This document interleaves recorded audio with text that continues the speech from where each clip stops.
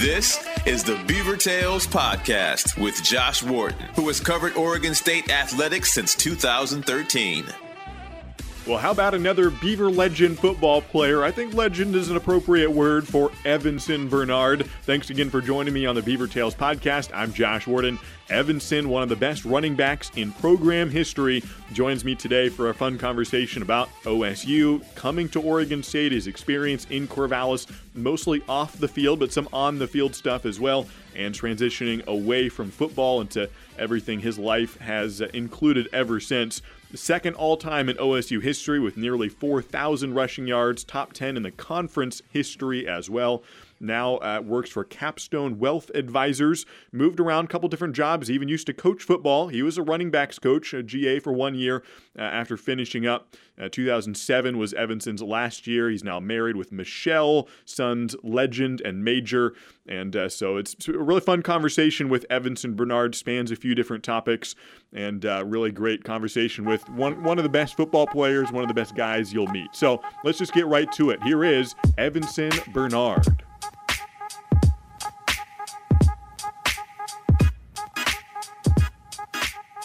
Really honored to be joined by Evanson Bernard, talking about OSU football, mid-2000s. Evanson, how you doing today? I'm good, man. When you say mid-2000s, make me feel old. But it's been quite, a couple years, few years really. Life is good. It's fun being a spectator now and just kind of watching the Oregon State football program kind of find their identity. So yeah, I'm super excited.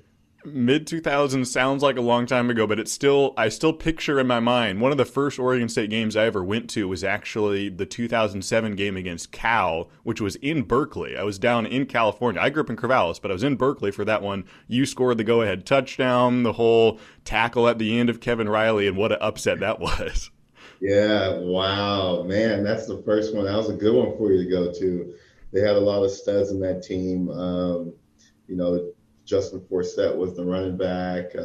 Deshaun Jackson was the receiver, and they had Desmond Bishop, the linebacker. Oh man, that was a star-studded team, and obviously I think we were just as good or better, and we just out physical played those guys towards the end of the game, and obviously the Riley mental collapse or whatever you want to call it. We'll blame the coaching staff for that one, but it worked out for our favor. But obviously the quarterback was named Mike Riley, and the kid that grew up in Oregon, which is a pretty crazy story. But yeah, that was a good one to start your Oregon State football love passion, I guess.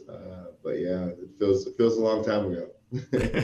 It was right around that time I started watching, and I want to also ask about a story. We just talked about this on the podcast when I chatted with H.D. Waddell, and he said, there was that one bowl game, it was the Missouri one, and I'm done, all right, 2006, Sun Bowl, 39-38, and he told this story about you. I want to hear you kind of retell your own memory of this. He said, I always give like a pregame pep talk, usually like the night before, with some sort of pithy message that kind of sticks with guys both for the game and beyond.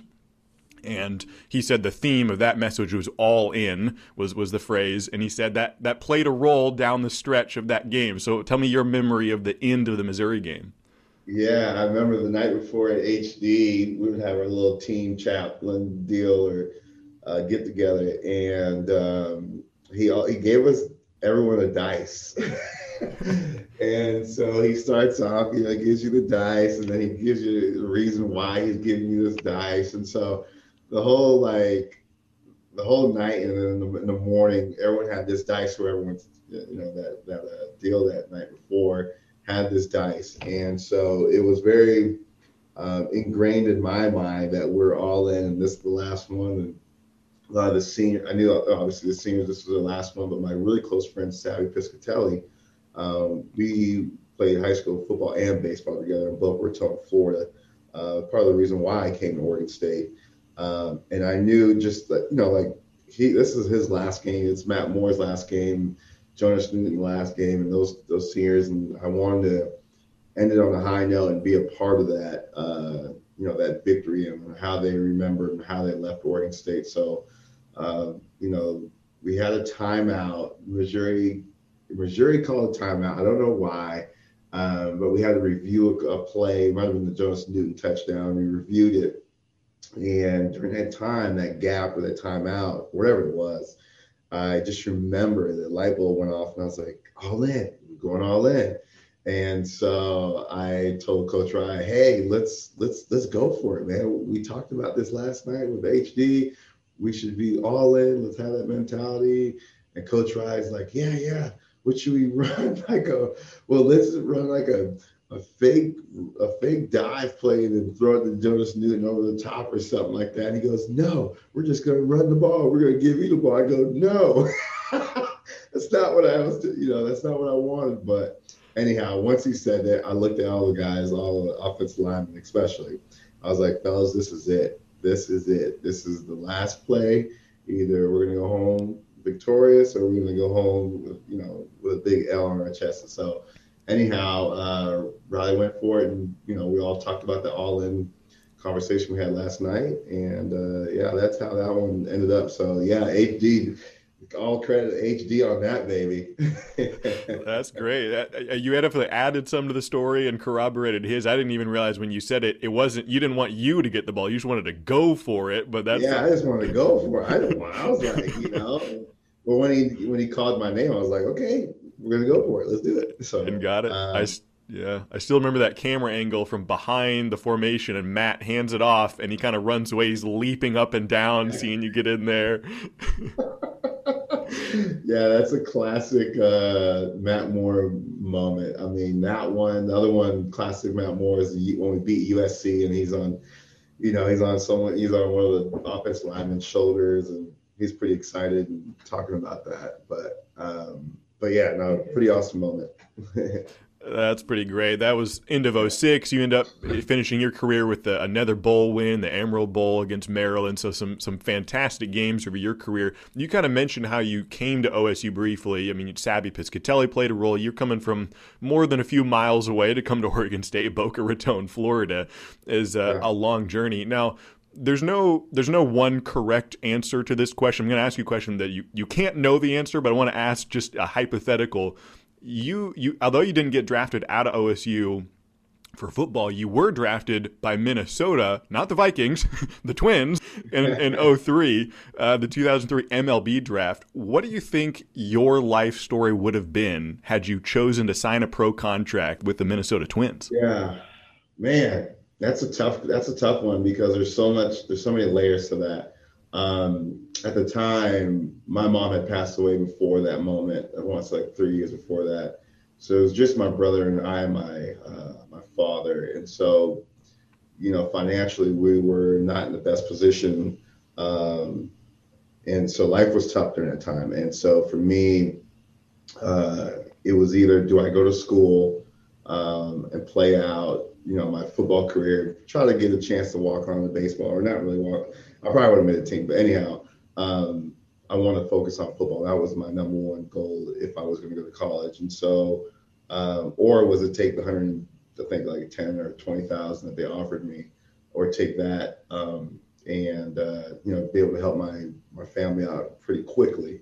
But then I thought, and I had an ex-girlfriend that gave me one of the best advices, and she goes, "Hey, get your education. That's going to be the number one thing for you, is going to school and playing the game you truly love and not doing it just for the money." And that was the best advice, one of the best advice I ever got from anybody. And so I don't look back at that. I could have bounced around, and I was a kid, man, and I was going to get on the bus with these grown adults that were going to be chewing and drinking beer, and here I am, this little guy that doesn't know anything. I'm just like, and so I think I made the right decision on coming out of Oregon State, being part of a really special program.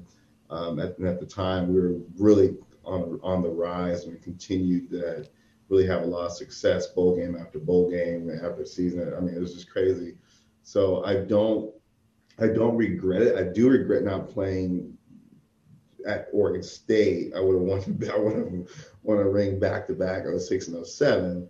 But I was just so focused on trying to become a starter on a football field And then once that happened, I had torn, my shoulder, my rotator cuff, and whatever. And so I kind of like was behind the 8 ball from that point on. And then baseball was like, that last thing that happened, let me try to make it pro, playing football, and obviously getting my education and graduating from Oregon State. But yeah, I think if I didn't have as many injuries in college, and I probably would have had a chance to play in the NFL. But I had too many injuries, man. It was, at the combine, I remember like grading out as a D, just because I had the shoulder problem that they already knew I needed surgery on that, and I didn't do it because I didn't want to miss a game at Oregon State. Crazy, I know. Nowadays, these guys would like be like, all right, I'm done for the year.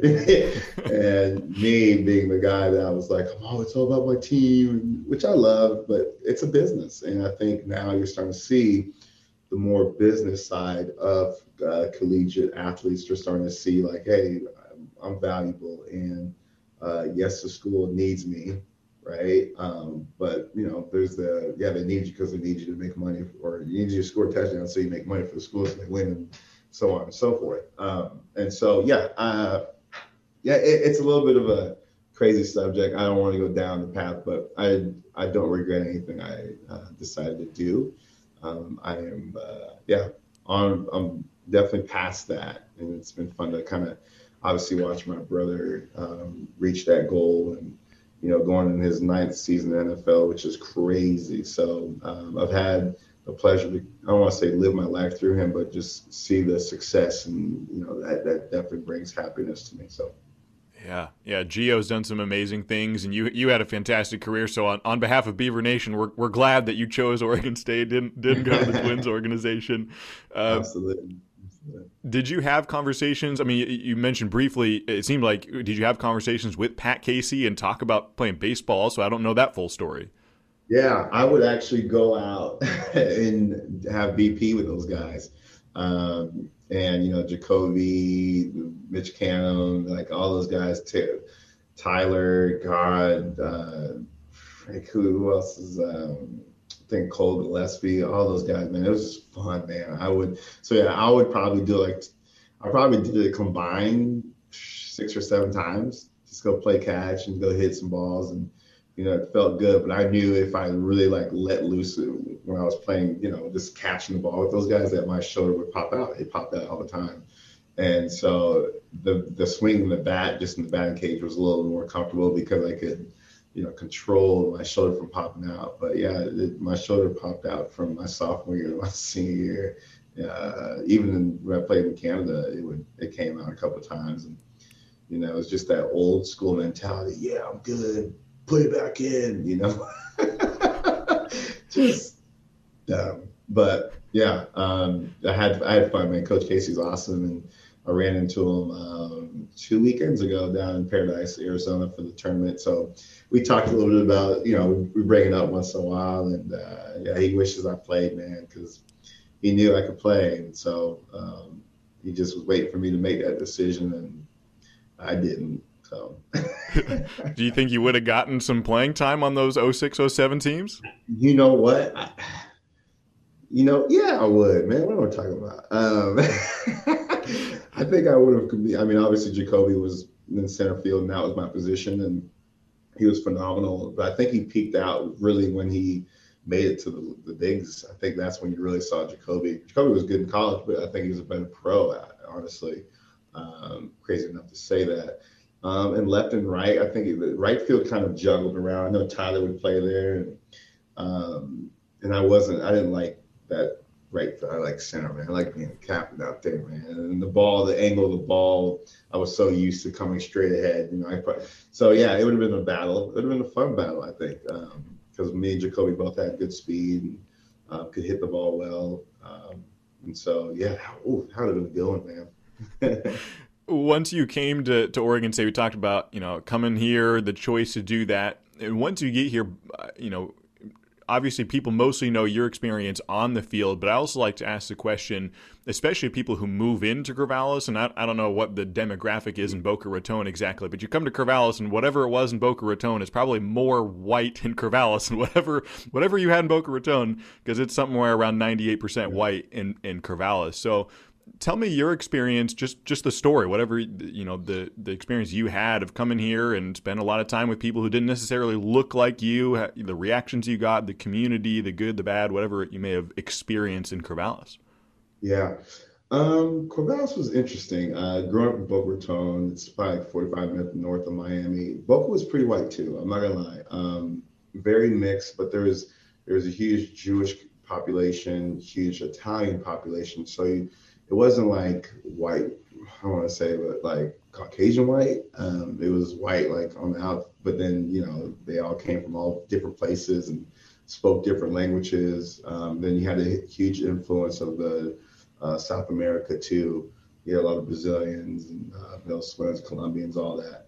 And so it was a different, you just never felt what you felt in Corvallis.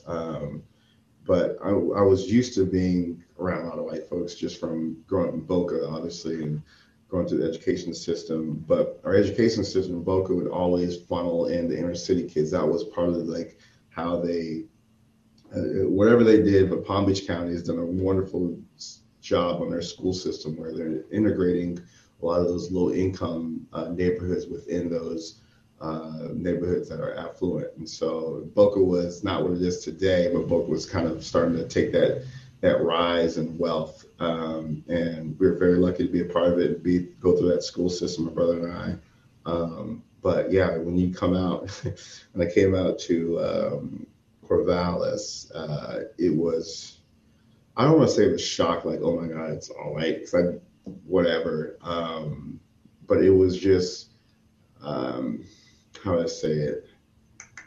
It was a shock not seeing other cultures out there, I guess I would say, right? It was just like, wow, like, yeah, like if you sat down and thought about it, you're like, whoa, but you just, as you're going, like as a student, you're on the football team, right? There's probably the most diverse team at Oregon State, or mostly at any university, was the football team. And so you never felt it then, so you forgot. But then, when you went out and whatever, but then you got an influx of people wanting to like, oh, who are you? Like, just get to know you. And so you kind of forgot, like they weren't looking at you strange. They were just like trying to figure out what player you were or whatnot. But yeah, for some kids, it was a culture shock. But for me, I could balance, I understood. And then dealing with when I became, I guess a household name, whatever you want to call it, I was still, I was more trying to figure out, did that person recognize me or not, I guess. But then, then you come up to Portland, you have a little, and Portland's not that diverse, right? And so,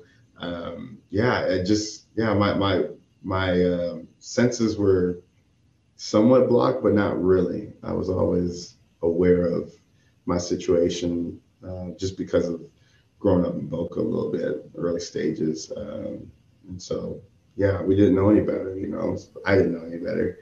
But the kids that grew up in predominantly Black neighborhoods, I think it was more of a shock for them than it was for me. So I maybe went a roundabout way, but I can't, it wasn't this is that, this is like, it just wasn't for me. I was always kind of in that situation, I guess.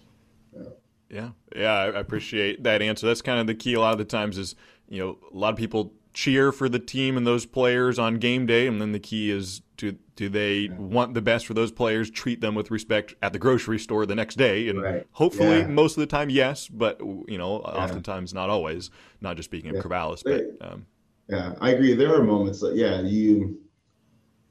I've always thought about that and experienced a little bit of it and how you get treated outside of it.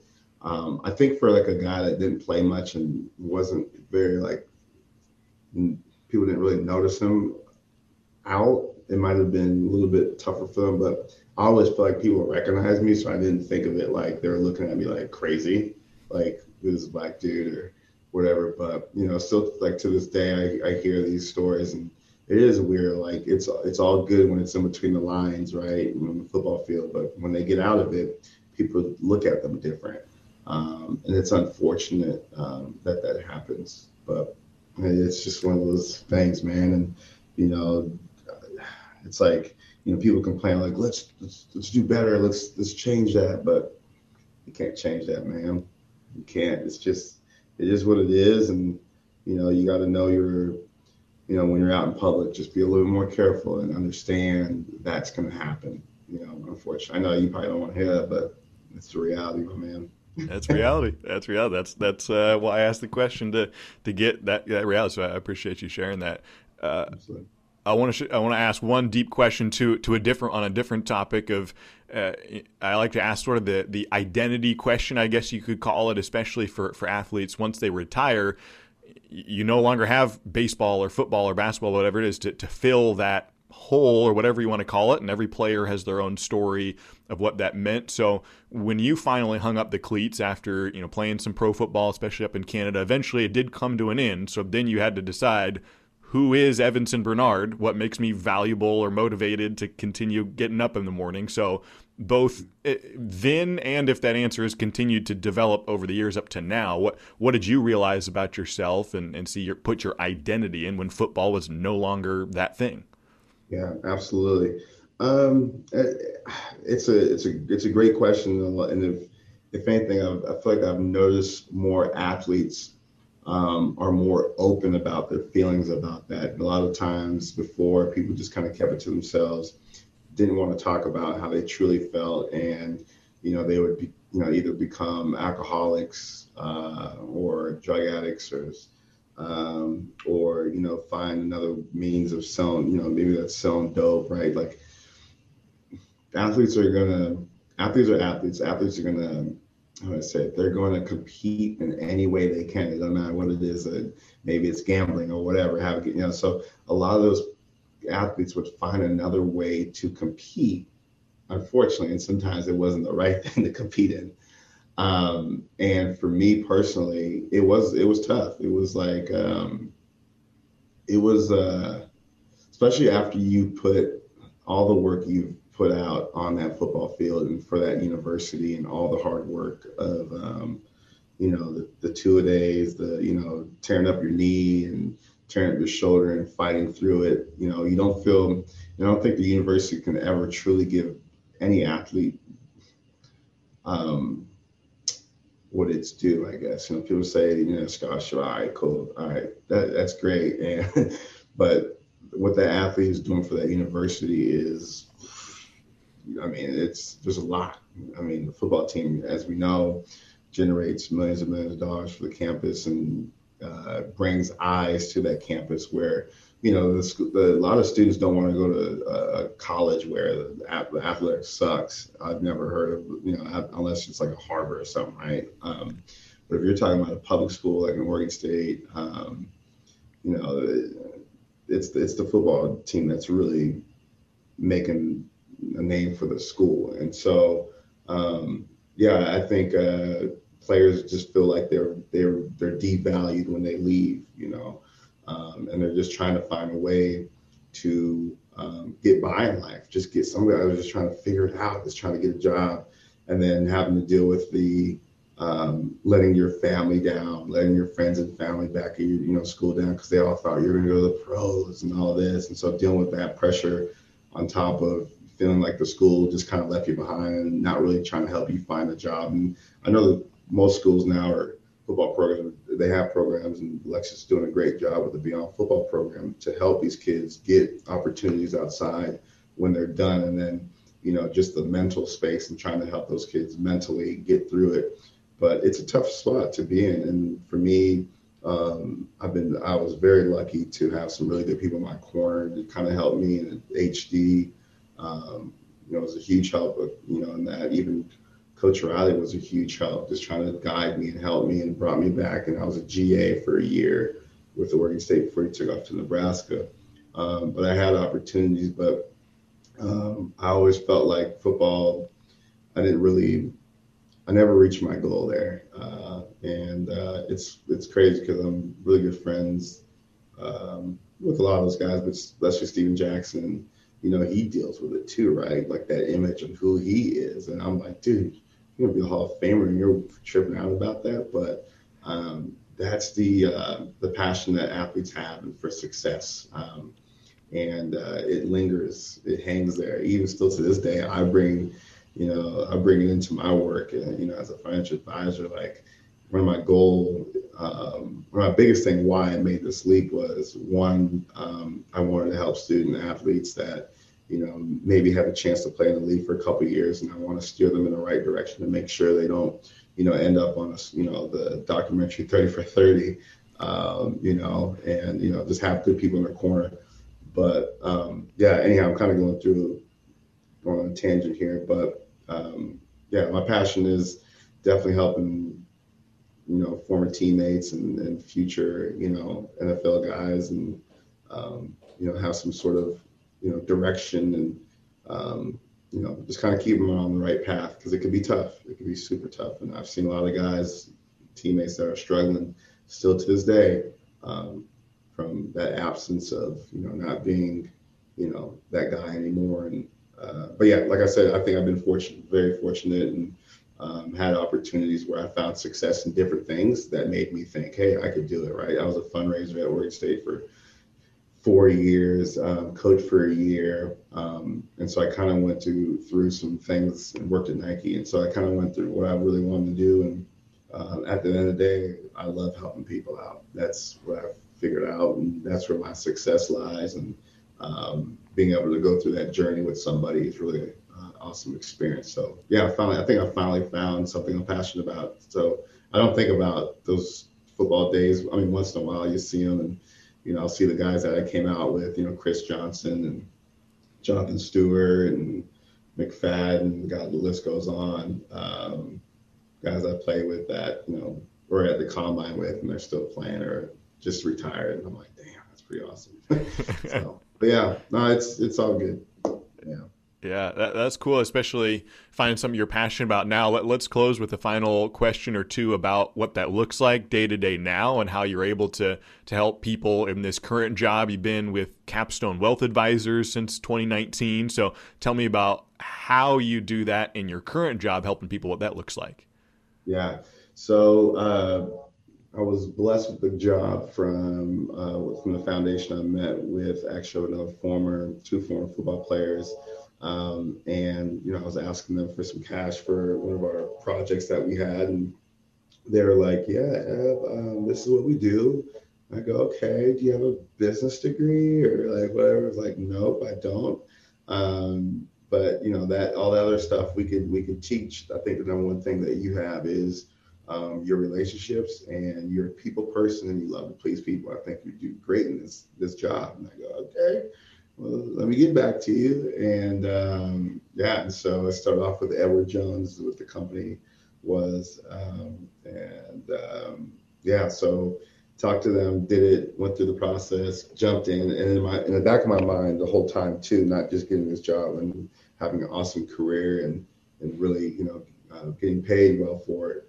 But it was just my thing. I wanted to help athletes out, man, just seeing, especially I think, Black athletes in this space. The financial world is dominated by white older males, and so when I came out, my advisor was a white older male, right? And so I always, I think a lot of those players always relate, oh, financial advisor, white older male, that's what it looks like. I'm going to go that direction, and I wanted to break that, because that financial advisor, most likely 90% of the time, has never gone through what a African American has gone through at a young age, from growing up in a rough neighborhood, having the success, and then having all these random uncles and whatever, and, mom and dad and whatever ask for money. I wanted to be a guy where I would come in that space and go, listen, I understand what you're going through. I've been there before. I'm helping my brother out, and so being someone that they could relate to is huge. And I think this space is, was at the time 2 years ago when I got into it, I felt like it was there wasn't enough people, and it needed to be addressed. And this was before the whole Black Lives Matter, all that stuff. This was way before that, and so I've always had a passion to help young African Americans out, coming from all walks of life.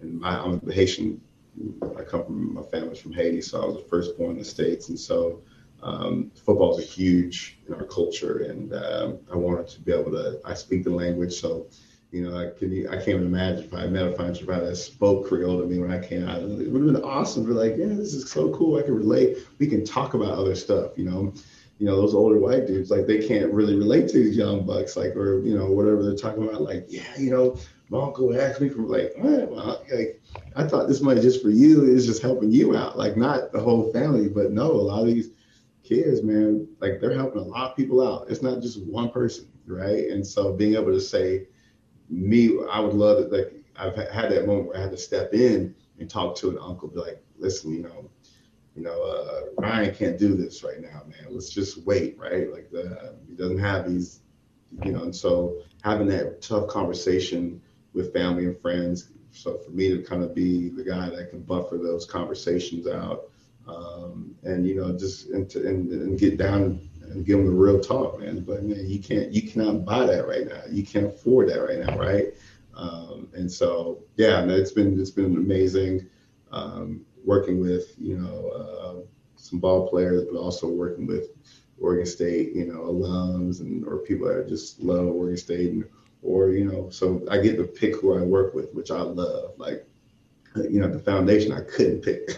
I just had to pick up the phone call, make these calls, and it wasn't grueling by any means, but you kind of got tired of talking about that 2-point conversion, after so many times, but no, this job's been awesome. And, teaching financial literacy too. I do some stuff on the side, a little podcast with some friends, and, we want to change that narrative for the African Americans and the Haitians and anybody, any minority, where that conversation of money is not awkward.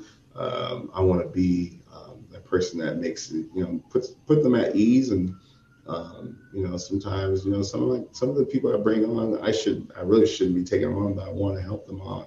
I want to help them. I see something, I'm like, you know what? I'm not worried about making whatever off this person. I just want to help, right? And just like steer them in the right direction and make them feel comfortable and important. So that's been really fun. So yeah, a great career move. I'll be here for a while. I don't think I'll be making any career moves after this. But it took a while to find out what I really, really, really wanted to do. So yeah. That's great. Last thing real quick, if people want to listen to that podcast that you're part of, how do they find that? Yeah. Oh, I could send you the link. It's called Black Athlete with a Q, BLAQ athlete. And it's another former B, Dorian Smith, and then a former student of Oregon State alumni, Jonathan Riley, and then actually Phil Ross, another former football player. So yeah, there's 2 other ball players and 1 other guy that went to school with Dorian and I. And I could send you the link, but it's really cool. And we just, it's kind of like the barbershop conversation about finances, where it's like chill and cool, and not like buy Bitcoin or anything like that, but just learn how to save and build credit, right? Little things that we teach I teach my younger clients, max out your 401k at work, build your credit, save, like just little stuff, nothing, crazy, man. We keep it simple, but we want to make that conversation very easy. And, we're not using these huge words that people are lost, right? They're like, well, what's that? And so, it's the barbershop of finance stuff and chatting, so yeah. That sounds great. Hey, Evanson, thanks so much for your time and coming on the podcast. Really been fun to chat with you. Absolutely, man. Thank you. That was a lot of fun to talk with Evanson. I really enjoyed his answers on a number of different topics. We ran out of time. The one other thing I wanted to ask him, since he did coach running backs at OSU in 2014, that was Mike Riley's last year. Well, Oregon State recently had an opening for their running backs coach, and I wanted to ask, hey, when Michael Petrie left, did you get an itch to call up Jonathan Smith and say, hey, I'm available? I would have asked him more as a joke. I'm pretty sure that Evanson is happy with his job with Capital Wealth Advisors. advisors, and pretty solid there, and want some consistency. So I'm would ask more as a joke anyways, and so I'm sure he's set. So anyways, thanks again for tuning in. Thanks to Evanson for joining me on the podcast. Hopefully get some more teammates from that era, really fun era of Beaver football in that span as well. Real quick, I want to mention various charities in this podcast, give some free advertising to nonprofits. Children's Garden is one of the ones I like to talk about. A couple people that I know personally who run this organization in the Philippines. They live there near this home where they've got some staff there that help kids who are living on the street, about a dozen to 15 kids who get education. They come in and have resources to succeed at the next level. They oftentimes go on to college and just have some really, really amazing stories. It's called Children's Garden. I'll put a link to their website, and you can donate if you want to help out their mission over in the Philippines. Again, my name is Josh Warden. Thanks for tuning in to the Beaver Tales podcast, and I look forward to doing some more episodes and the Beaver Tales documentary series called Dynasty in the Woods, the Beaver baseball documentary. I wish I'd talked to Evanson earlier. Maybe we would have included him. Maybe I'll still throw in one or two clips there. Mostly done with a lot of the episodes, but maybe I'll throw in a clip, just a quick reference. Hey, mid-2000s, we're going to go back in the history of Beaver baseball. One of the players who could have been on that championship team but wasn't, Evanson Bernard. That'd be kind of fun little footnote in Beaver baseball history. All right, until next time on the Beaver Tales podcast, I'm Josh Warden. Thanks for tuning in. Have a great day, everybody, and go Beavs.